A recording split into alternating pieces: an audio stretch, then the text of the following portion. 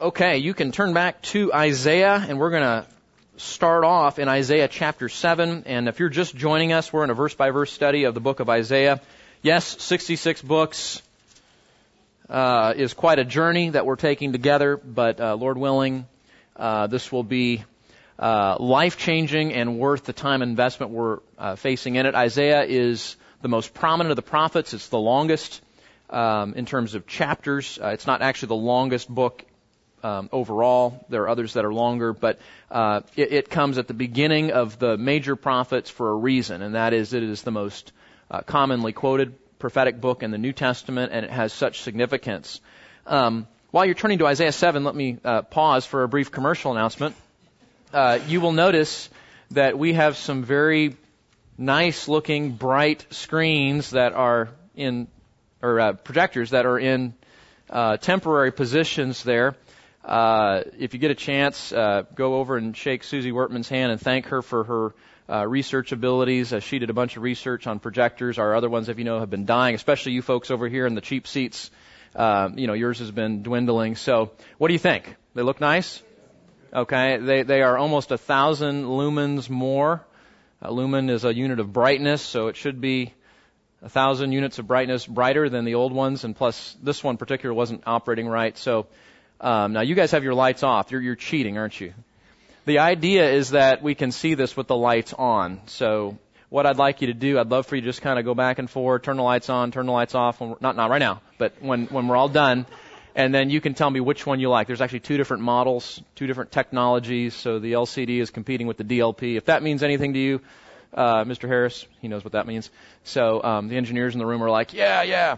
So anyway, so thank you, Susie, for that. And we're going to just try these out and figure out which one that we like better. And then we'll take the other one back and buy two of the ones that we like. And eventually, of course, they'll get mounted upstairs so you're not jumbling around cords and whatnot there. So be careful. Don't knock down our new projectors. Okay, so Isaiah chapter 7. And let's just take a moment to review. The title of the message today is Hope and Judgment. And you'll see again those competing themes coming together. And so let's review. Last time, you'll remember that we dealt with the Christmas verse, the first Christmas verse that we see in Isaiah. It's Isaiah chapter 7, verse 14. And so here's what I'm going to do. I want to see, every teacher wants to know if he's being effective or she's being effective. So I want you to tell me what was the background of Isaiah 7? Why did God give this sign of the virgin with child? What was going on? And then let's talk together through the significance of the sign and what it means. And so I'm going to stop talking, or at least try, and you're going to tell me, okay? So what's the background of Isaiah 7? Israel's in apostasy, okay? They are rejecting of God. That's right. Okay, what else? There's three kings. Two of them are coming against one. Okay, that's right. So let's think about this. We've got three nations and represented by three kings we have to think about. Okay, the first nation is, what's that? Syria, okay? And their king is, you can look at your notes. It's okay. You can look back. Okay. All right. And then what's the second nation? Israel. That's the northern kingdom, right? Remember, the kingdom of Israel is divided in northern kingdom, southern kingdom. The northern one we typically just call Israel. The southern kingdom we call Judah. Okay, so who's the king of Israel at this time? What's that? Okay, Pekah. Okay, so there's two kings, two kingdoms. Now, what are they about to do? Okay, they're going to come together in alliance to attack Judah. Why do they want to do that? Because they want to join together because there's another country that I don't remember. Right. Okay, so yes, Syria and Israel have banded together. They want to attack Judah, take all those people, take their land, and then bring all their forces together against who's the superpower threatening to take over? Assyria. Okay, so that's the political scene. That's what's going on in the backdrop here. Now, so in that context, tell me about the king of Judah whose name is Ahaz. You guys are doing well. Good job. I'm proud of you. I really am. Okay, so what does Ahaz want to do with this threat of these other two nations coming against him?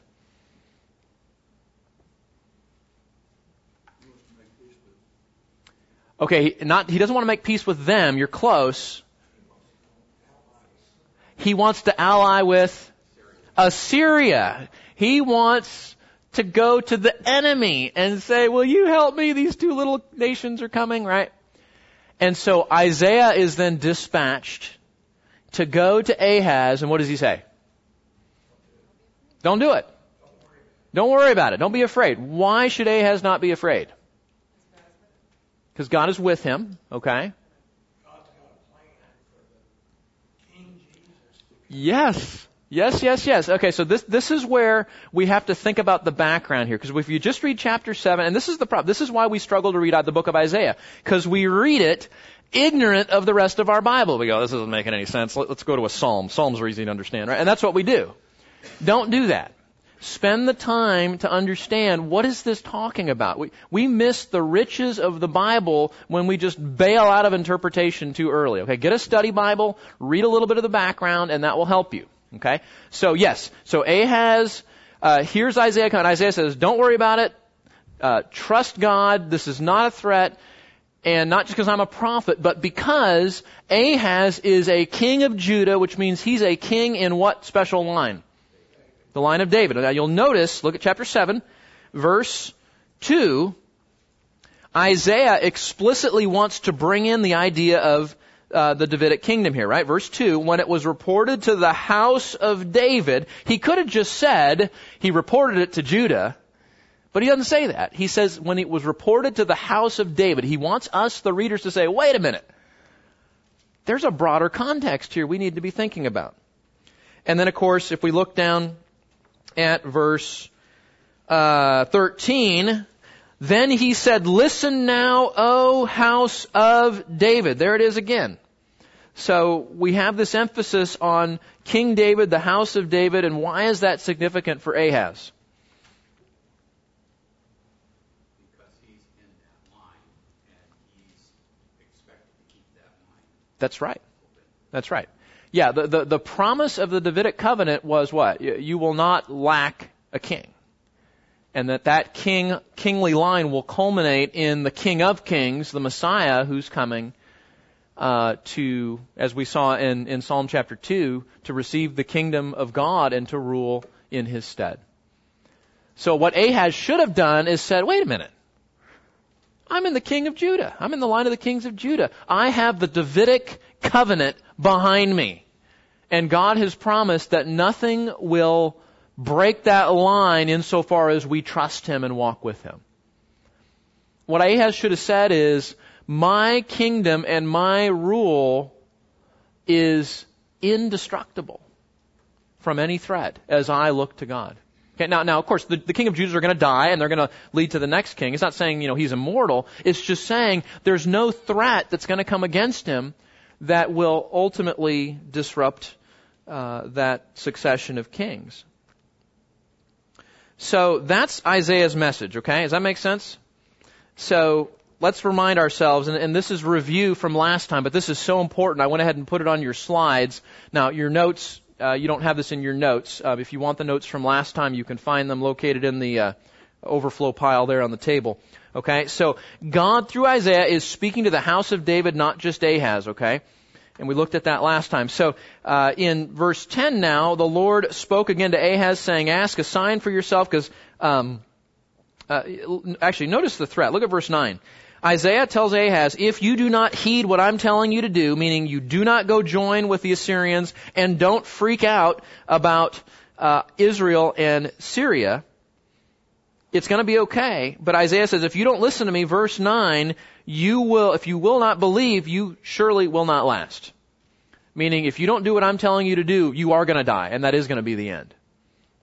Verse 10, so the Lord spoke to Ahaz, ask a sign for yourself from the Lord, make it as deep as Sheol or as high as heaven. But Ahaz says, I will not ask, nor will I test the Lord. Now he's trying to sound all pious and holy and religious there. But the reality is, if God asks you, ask for a sign, then you better do it. It's not testing the Lord to do what he's asking you to do. So really, the reality was, Ahaz's mind was made up, wasn't it? He doesn't even want to engage, and that's why he answers like that. So God says, okay, if that's the way you want it, I'll give you a sign. Verse 13, then he said, listen now, O house of David. He's not just talking to Ahaz, he's talking to the whole nation. He's thinking about the line of the Davidic kings here. Is it too slight a thing for you to try the patience of men, that you will try the patience of my God as well? Therefore, the Lord himself will give you a sign. Here's the sign. Behold, a virgin will be with child, and will bear a son, and she will call his name Emmanuel, which means what? God with us. Now, verse 15, we usually stop right there when it's Christmas time, and we sing, some Christmas song after that, which we should do. But look at verse 15. We're not done with the sign yet. The sign is not just the virgins with child bears a son, and they give him this title that's kind of weird. I mean, you don't name your kid God with us typically, do you? But that's not all the sign is. Here's another significant portion of the sign, verse 15.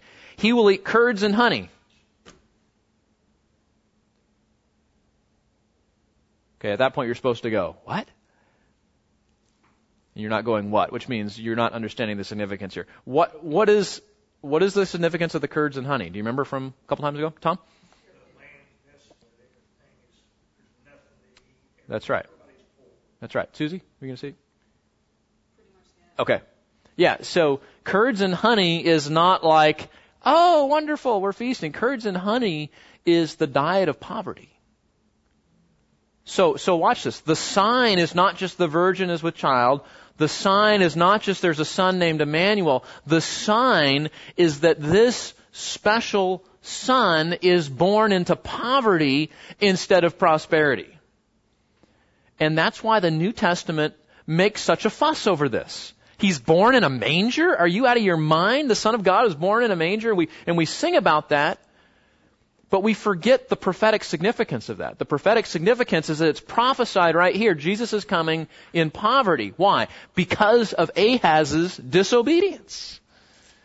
Because of the disobedience of the people and the kings that brought judgment on the nation. That judgment brought in other people that annihilated the land and took over the kingdoms and destroyed their cities, so that by the time Jesus comes, by the time Jesus is born, who's occupying Israel at that time? Rome is. You say, well, I thought this was Assyria. No. Assyria is the first step in a succession of political takeovers of Israel. You have the Assyrians that take over the northern kingdom. Then Assyria is taken over by a country named Babylon. Babylon takes over the southern kingdom, okay? And then they go for a while, and then who takes over from Babylon? Okay, and then after the Medes and Persians, the Greeks, and after the Greeks, the Romans. See, there's a succession there, and so when the first century AD rolls around, now Rome is the superpower. But you see, it starts right here. And that's why when we read this, it's not just a prophecy the virgin will be with child. It's a prophecy that says when Jesus comes, He's not going to come into the world with pomp and splendor and prosperity, and there's gold palaces and trumpet blasts and all this wonderful things like we would typically do when a king comes. He's going to come born in a manger, come to His land with His people that are occupied by the enemy and under Roman hostile rule. That was just as much of the sign as the fact that the virgin will be with child. Okay? And that's what I want you to understand. That's the link between Christmas and what we're talking about here. Okay. So let's go back to the text here and let's pick it up just by way of a couple of reminders here. So remember we saw that the word virgin means virgin, and sometimes there's some debate on that.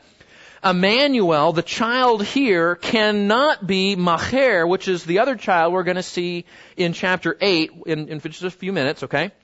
Now watch this. Here, I'm going to summarize what I just said here. The sign is that Emmanuel will be born into poverty because the land will be desolate due to the unfaithfulness of the house of David. Curds and honey is a diet of poverty, not prosperity. And we know that contextually because later on in chapter 7, verse 22, curds and honey are mentioned as a part of the desolation that happens when Judah is overtaken. Now, the timing of the child's birth is tricky. This is what we spent the most time on last time. It sounds like the child Emmanuel will be born within the lifetime of Ahaz. But if we look close, and we saw this last time, the text doesn't actually say that. What the text says is that the sign is that the land of Israel and Syria will be desolate, and Judah will be in ruins while the child is still young. It doesn't say necessarily, although it could be, but not specifically that happens in Ahaz's lifetime. What has to happen before the child is born is the land has to be laid bare.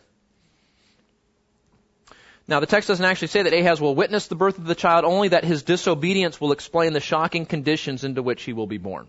Make sense?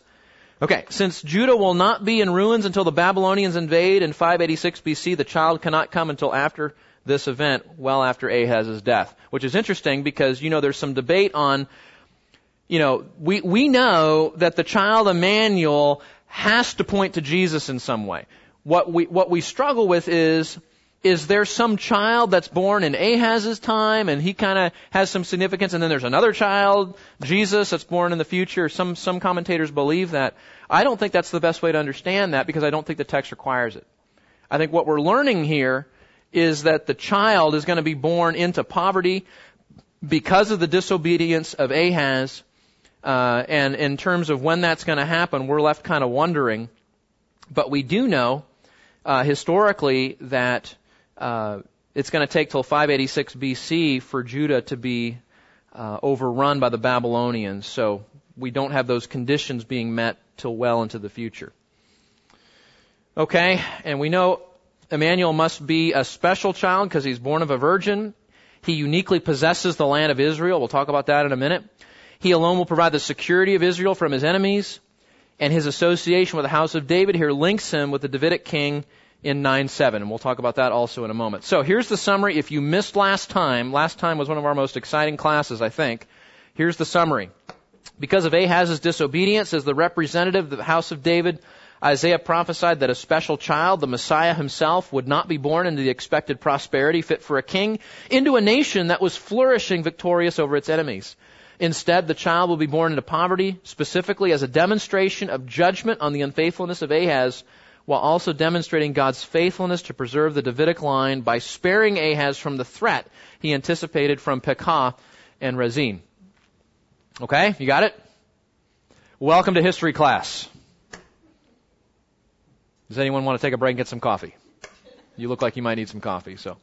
It's mind intensive, isn't it? Okay, the Bible is not an easy book to understand sometimes, but it's an important book, obviously, to understand, and so we need to get our heads into the history so that we can understand what's going on. Now, that leads us, yes, sir.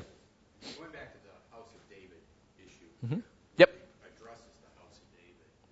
Could it be said that he's talking to Ahaz, he's talking to the people at the time, but because it's the House of David, he's really speaking to all of the kings Yeah.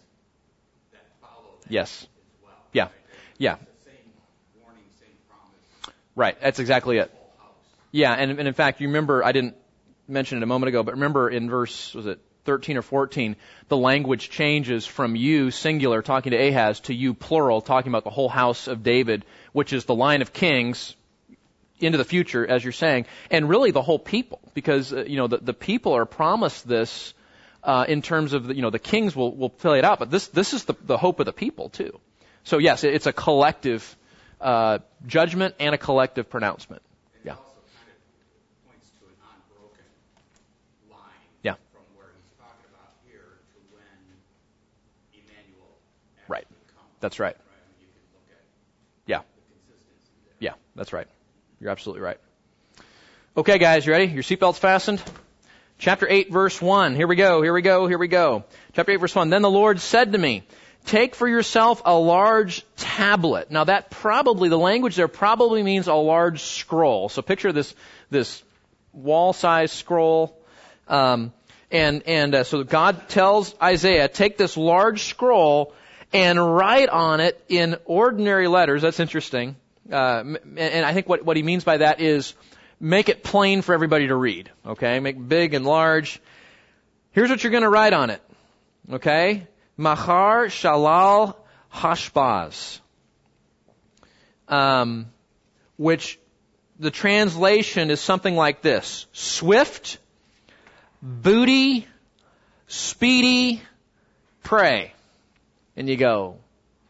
It sounds like many Tekalu Parson, right? The handwriting on the wall in Daniel. It's kind of code language. But those are 4 words of judgment on the people. Those are 4 words that describe the coming captivity and battle of the Assyrians overtaking them. Swift, if you know anything about your Assyrian history, Hitler was not the first ruler to invent the blitzkrieg, the lightning war, the come in quick and take over quickly technique of warfare. This was something that the ancient kings employed as well. And when you read Assyrian history as well as Babylonian history, that was a part of their strategy as well. So the word swift speaks to that the Assyrians are going to come in quickly and take over. Booty, that's interesting. Assyria is not coming just because they like to kill people and break things. They're coming because they want stuff. Now, what does Israel have that might be valuable to the nations around them? They have gold where? In the temple. What temple? Solomon's temple. And you remember Solomon's temple? You know, this was not a, $9.99, build it at home kit temple. I mean, they were bringing in trees from Lebanon. Remember that? They were importing gold and precious metals. This thing was it's hard to imagine because there's nothing like it today. This thing was more valuable than almost any other facility in the ancient Near East. It had so much gold and so much precious metals involved in it. So it's not just, hey, we want to take over this land. It's, if we can get our hands on that gold. And you remember, speaking of Daniel, when Belshazzar has the party and he wants to show off to all his friends, what does he bring into his party? Yeah, the utensils from the temple.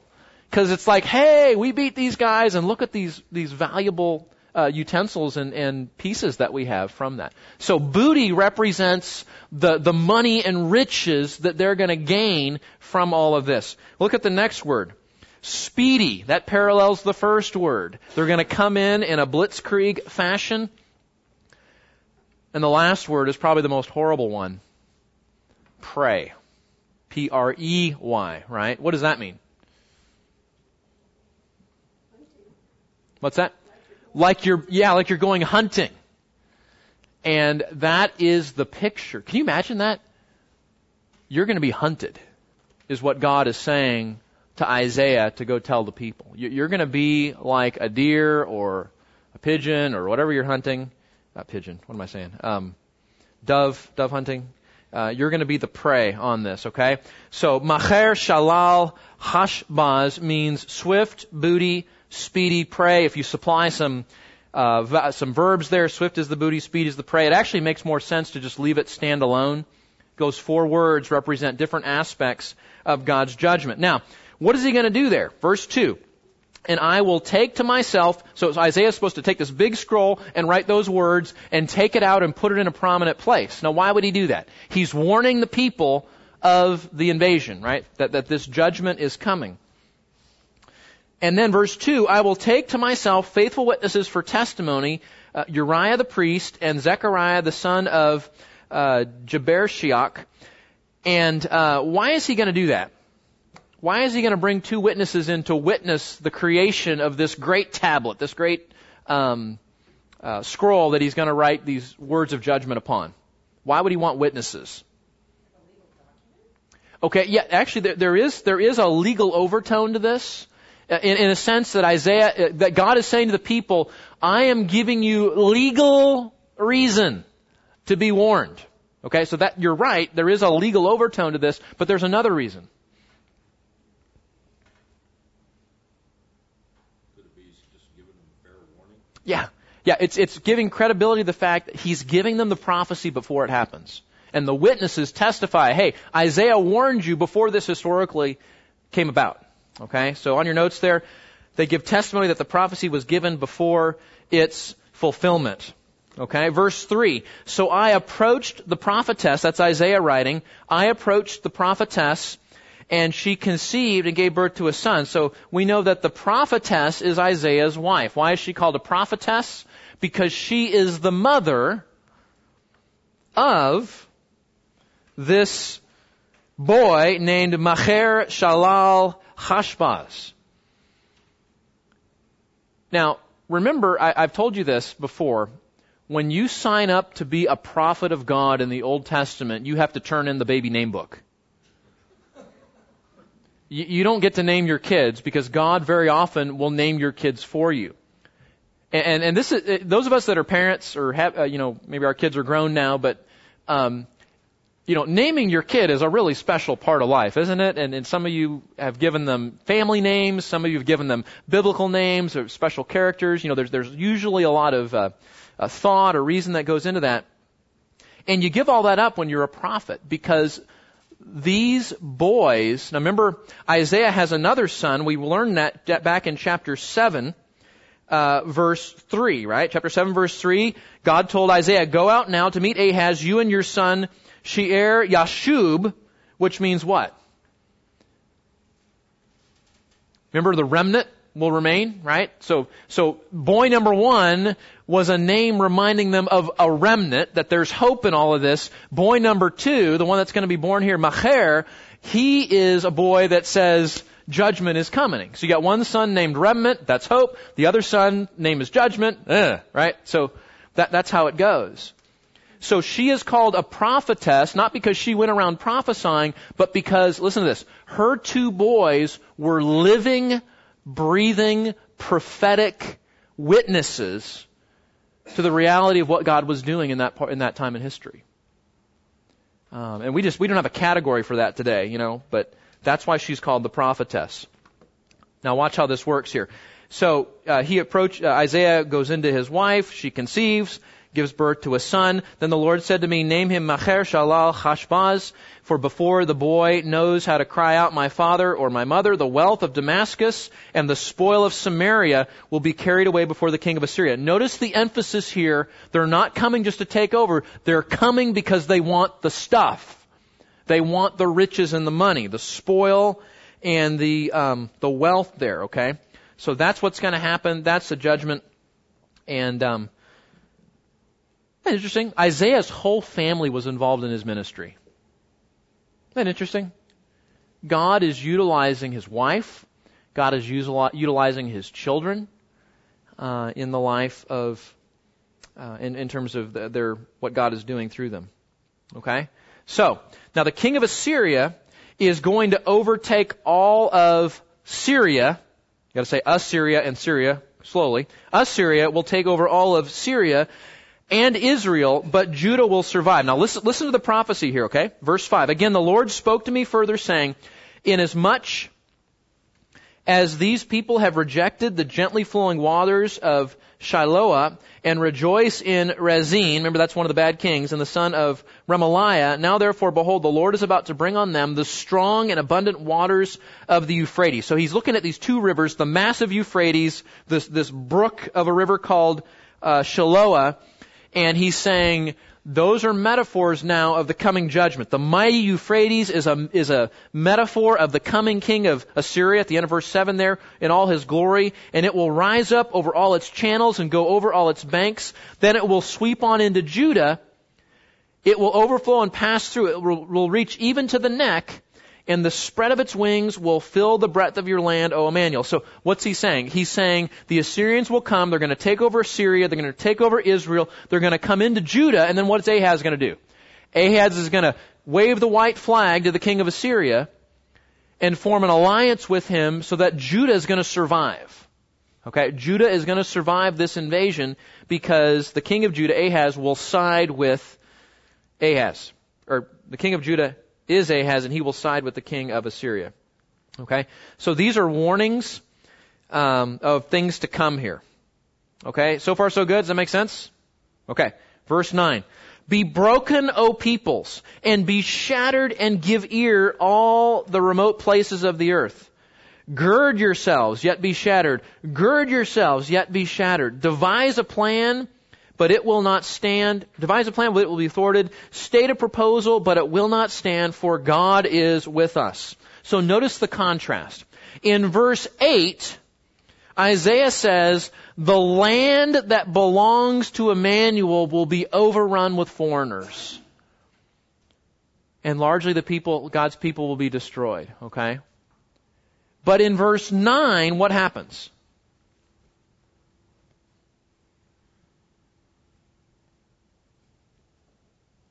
This is the part where you talk. Jump in anytime. What happens in verse 9? God intervenes. Remember the boys? One's named Speedy, Booty, Judgment, right? The other is named Remnant. And what do we see? We see judgment in verses 5 to 8. And then what do we see next? Remnant. There's hope in this, okay? You see how he's pivoting back and forth between coming judgment, but the fact that God is going to intervene. So on your notes there, these are warnings to Israel and Syria specifically, but to any who might come against the people of Emmanuel. That's verse 10. Devise a plan, but it's going to be thwarted. State a proposal, it will not stand. Why? For God is with us. There's Emmanuel again. That time Emmanuel is transliterated into its meaning. For God is with us. So even though the land of Emmanuel will be temporarily overrun, what's going to happen? Emmanuel ultimately will have victory. Okay. Now remember, these verses, Emmanuel in verse 8, Emmanuel in verse 10, are what help us interpret Emmanuel back in chapter 7, verse 14. And so there's significance there. Emmanuel, this is the only time in the whole Old Testament that the land is said to belong to an individual. The land of Israel belongs to who? Emmanuel. Belongs to Emmanuel. It's his land, though it's being overrun temporarily.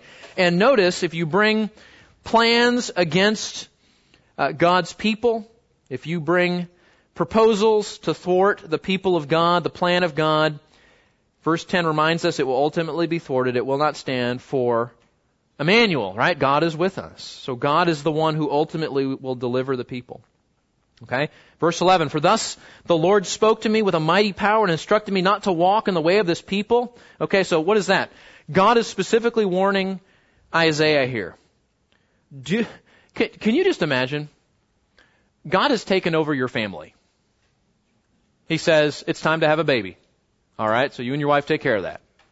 Okay, baby number 1 comes. Here's what you're going to name him. Okay, baby number 2 comes. You want me to name him what? I mean, how do you get Mahar, Shalal, Hashbaz? I mean, how do you get that on a blanket, on a baby blanket? It's just too long, right? I mean, how do you embroider that on right? This is a big long thing, and you know, they're in the hospital and nursery. They're trying to write, you know, it's a boy, and they can't quite fit the whole thing on the card, you know, on his name there. Do you imagine? And you need to put yourself in Isaiah's sandals here for a minute. Can you imagine how easy it must have been in the midst of all of this going on for Isaiah to say, you know what, my life would sure be a lot easier if I just gave in a little bit to what the people are wanting me to do. You know? I don't know if my family can take this stress. I don't know. I don't know how Isaiah was tempted, but when you put yourself in his situation, the pressure on him to give in must have been overwhelming at times. So God pulls him aside in this verse and he says, I just want you to remember, hang in there. Don't give in. Don't give in to the people. Okay? Don't walk in the way of this people. Now, what were the people saying? Look at what they were saying in verse 12. You are not to say it is a conspiracy in regard to all that this people call a conspiracy. And you are not to fear what they fear or be in dread of it. So this is interesting. What were the people saying about what God was saying through Isaiah to them? It's a conspiracy, man. Right? They were coming up with ways of explaining away the prophet's message. And one of them was, we can't trust him. Why can't they trust it? Because it's a conspiracy. This is all made up. This is Isaiah's doing. This is some tactic to take. And so they start coming up with this conspiracy theory about why Isaiah is saying what he's saying and why God is doing what he's doing. And that's what God warns Isaiah about. Don't go along with them. Do not buy into the thought that God is just playing games with you. Now, look up for a second. Come up for air for a minute. I know we're deep down in the history here, and I need to get you back here for a minute, okay? Do you ever feel like God is just playing games with you? Or maybe you know somebody who, because of their difficulty and challenge in life, hurt done to them, sin committed against them, horrific circumstances, maybe you know someone that says, I feel like God's just playing games with me. You know anybody like that? I know some people like that. We've counseled people here in our counseling ministry like that. And that's part of what's going on here. When bad things happen and those bad things begin to erode your faith in what you thought was true, you start believing things about God that aren't true, don't you? Or you're tempted at least. Maybe God doesn't really love me. Maybe He doesn't care. Maybe He isn't really good. Maybe He's just out to get me. Maybe He's just punishing me for all those past things I did. Right? We think like that, or we can be tempted to think like that. That's what's going on here. And God is reminding Isaiah, do not give in to questioning what you know to be true. What does Paul tell Timothy? Continue in the things you have learned and become convinced of, knowing from whom you have received them. Right? Don't give in. And this is relevant for us, isn't it? We're going to have days that we're going to go, well, maybe our church wouldn't be such a target for legal prosecution if we just lightened a little bit of what we believe about gender and marriage. Right? You think that day's not coming? That day is coming. And our church will be tempted to soften our stands on certain biblical issues that the culture thinks is absolute anathema. Absolutely horrible.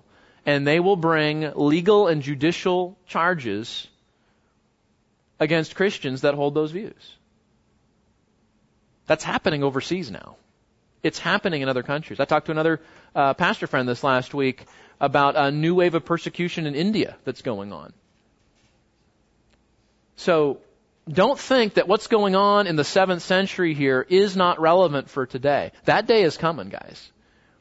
And I guarantee you, we will have a season, maybe in our generation, maybe in our young people's generation, maybe in your grandchildren's generation, but it will come that a church will gather together and there will be people saying, we need to be faithful to the Word no matter what happens. We are here for the gospel. And there will be some other people going, Pastor, maybe if we just kind of don't advertise it so much, maybe we just kind of soften the, we'll try we'll be faithful in our hearts, right? But this is the warning. Do not follow the people.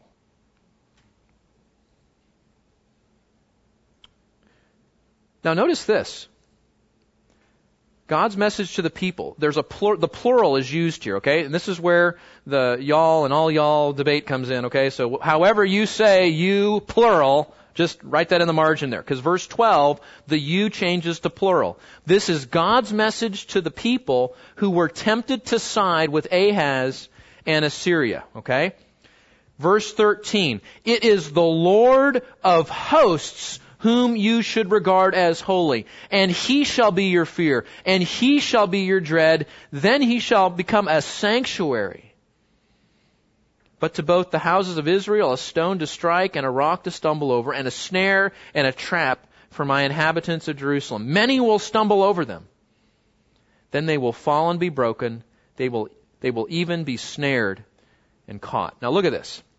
We need to break this down a little bit. What's the conspiracy? The conspiracy is that the people are saying what Isaiah is doing, what God is saying through Isaiah is just a game.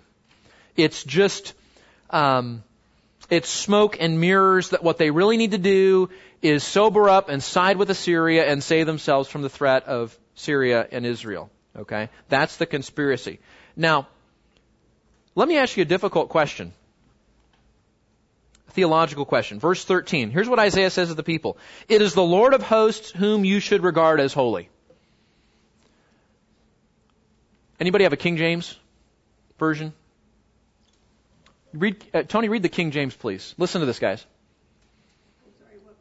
That is verse 13 of chapter 8. Him you shall hallow. Oh, why don't we talk like that anymore? Him we shall hallow. Him we shall sanctify. Him we shall make holy. So here's my theological question for the day. How do you make God holy? Okay, He's already holy, right? So how do we obey the command if He's already holy?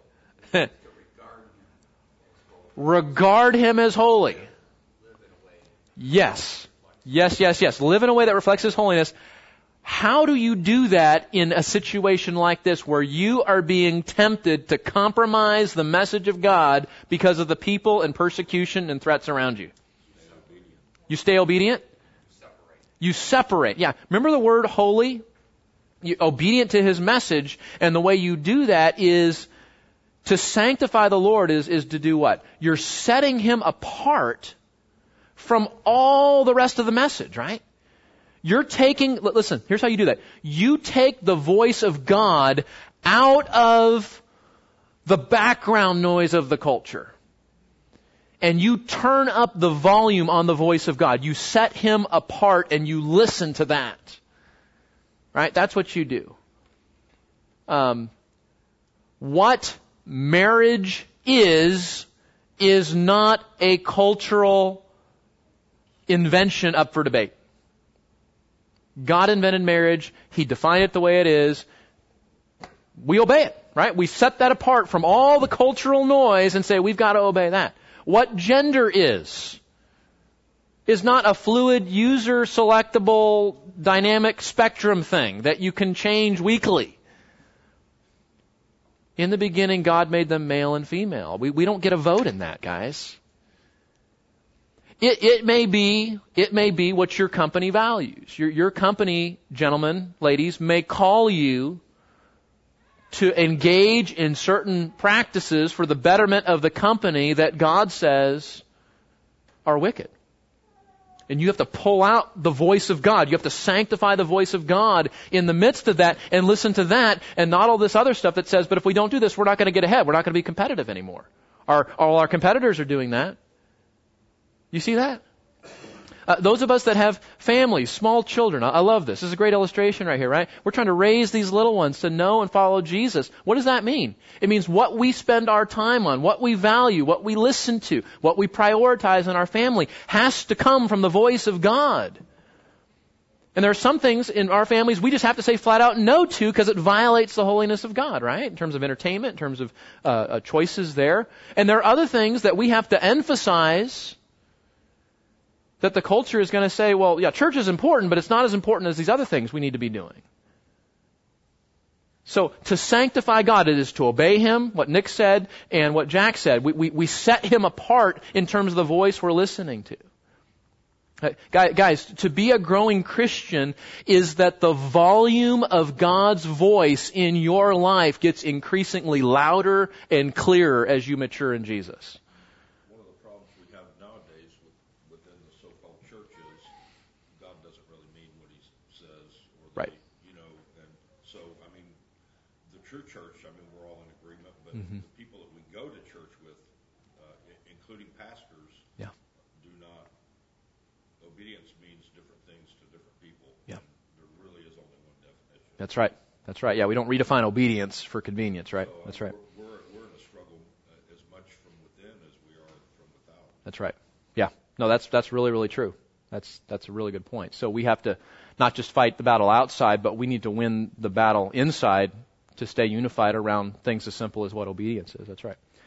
Here's another question.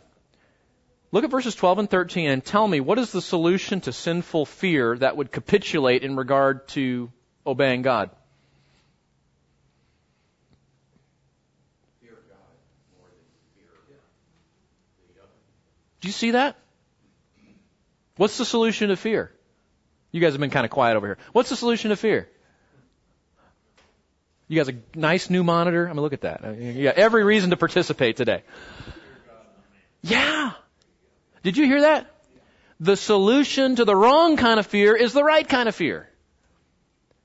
You don't eradicate sinful fear by not fearing. You eradicate sinful fear by replacing it with a godly fear. So let's talk to the young people here. We've got some young people sitting here, okay?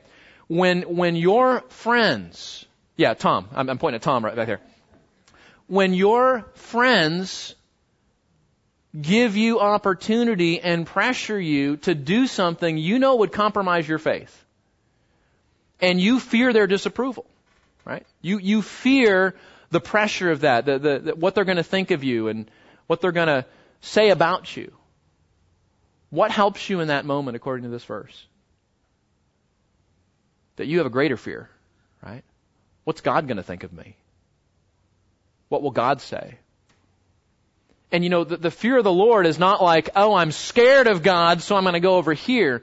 The fear of the Lord is saying, I live for His smile alone. Right? You remember that, guys? Amen. Young men, young ladies, old men, old, can I say old ladies? Old ladies. I just said it. Okay. We'll edit that out of the tape later. Yeah, that's right. That's right. I'm talking about those people, somewhere else.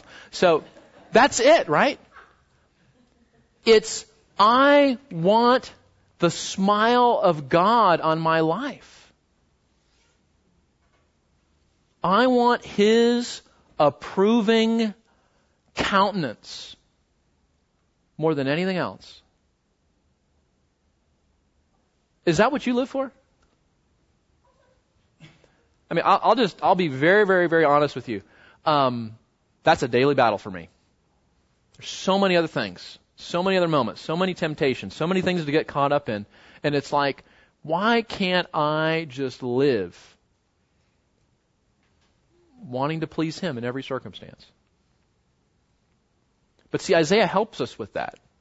He's saying, are you tempted to go along with the crowd?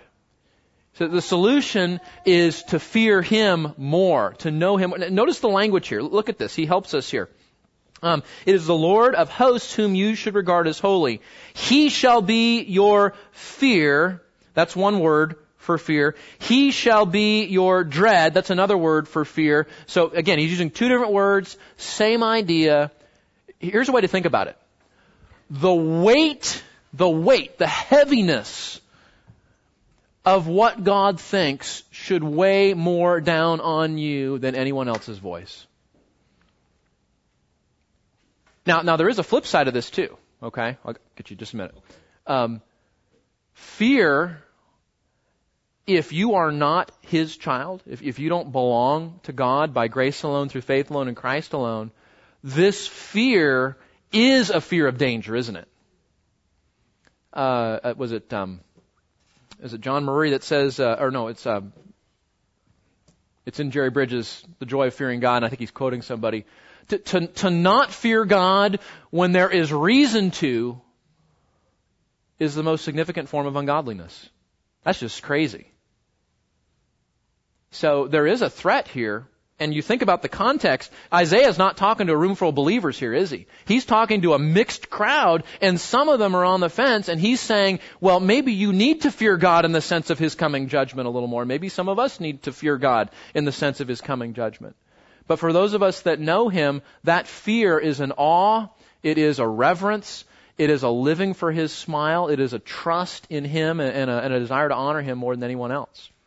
Yes, sir. Anytime I see like this word fear used multiple times in the Bible, once it's applied toward men, and the very next verse it's applied toward God. Yeah. It's two different words in the Hebrew. I just looked it up on Strong's, and the fear in verse 12 means to be frightened. Mm-hmm. But the fear in verse 13 means to have terror. Yeah. So God should be, and we do reverence and all of that, but our fear for God should be way more exponentially more than what we would fear. Right. No, those are good observations. And in fact, when you look at all the vocabulary here, he is using different words, and it's emphasizing this idea that, these people are filled with fear, the wrong kind of fear, and they need to replace that with the right kind of fear. Yeah, you're absolutely right. Like it should be just frightened is like a small word compared to the terror of God. Well, and that's his point. If you look at verse, where is it? in 13. That's why he piles up there. He's saying you should fear him more. That's absolutely. Good job. All right, so we want to replace the wrong kind of fear with the right kind of fear. By the way, how do you cultivate the fear of the Lord? No. Yeah, read the book of Proverbs, because the book of Proverbs is all about training people in the fear of the Lord. And you're right, it's spending time with Him, it's worshiping Him, it's knowing His Word, walking in His ways. You're probably not going to reverence somebody you don't know very well. Okay, back to the text. And notice, and we'll just look at this. Yet some will stumble at God's words to their destruction. This is interesting, and these verses should sound familiar to you. He shall become a sanctuary. If you will fear God rather than people, what's that? He will become a sanctuary. And what does that sound like? How blessed are those who take refuge in Him, right? He will become a sanctuary. He becomes a place of worship, but also a place of protection in that. But to both the houses of Israel, a stone to strike and a rock to stumble over, and a snare and a trap for the inhabitants of Jerusalem, many will stumble over them. Then they will fall and be broken. They will even be snared and caught. So what was happening? Isaiah's coming. He's preaching this message of deliverance, of hope, and people just rejected it. And so the message that God intended to be salvation and hope becomes what? One more thing they stumble over on their way to destruction. Now the New Testament picks up this language, and Pastor Terry's going to get to it in Romans chapter 9 here very shortly, and then it occurs again in 1 Peter chapter 2. The stone which the builders rejected, what happens? Becomes the chief cornerstone. And then both Peter and Paul quote from this verse in Isaiah, borrowing the metaphor, saying that the Lord Jesus, who we're still talking about, by the way, we're still talking about the coming Messiah in this text. He will be salvation to some, right? The cornerstone for those that embrace Him, or He will be a stone of stumbling for those that reject Him. And that tells us that what we're seeing today in terms of evangelism is no different than it was here. The same message that God brings then and today can be something that continues your path to destruction, or it can be the very thing that rescues you off of that path, depending on how you respond to it. Okay?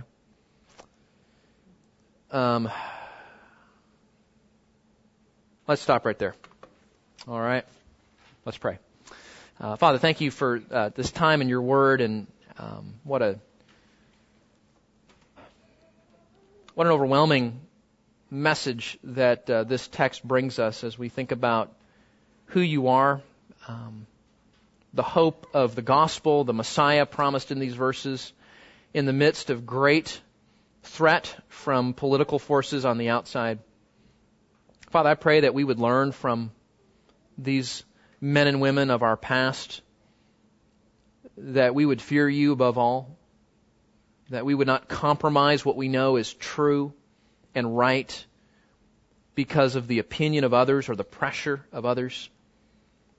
That when we're threatened, maybe not by a surrounding nation, but when we're threatened by financial issues or health issues or people problems, relationship difficulties from our past, whatever the thing that weighs on us today, that we would draw near to you and not fall into the world's way of handling those things. The ancients said that we should live coram deo, in the face of God, and we want to live, as it were, for your smile and for your approving gaze by faith in Jesus each day. So Lord, give us wisdom and courage. We don't know what the future will bring for our generation, but we know there are threats to the gospel and threats against your people and your church. Remind us of our dear brother Isaiah here in his day, that we might learn from his message and learn from his example. Lord, we pray for our young people. Would you make them strong in the faith, that the distractions of the world, the interests of their peers, the pressures of the society that they're growing up in, that they would be young men and young women of faith, strong in you, living for you, growing in you, mature in you, as they will carry the gospel into the next generation. So we pray for them. Might they remember Isaiah and the men and women that have gone before them. Lord, thank you for your word. Thank you for the promise of the Messiah. And thank you that we have so much more of your revelation to add to what we've learned so that we can walk away encouraged and hopeful in you. Lord, help us, even this week, to live out our faith in joy before you. In Jesus' name, amen.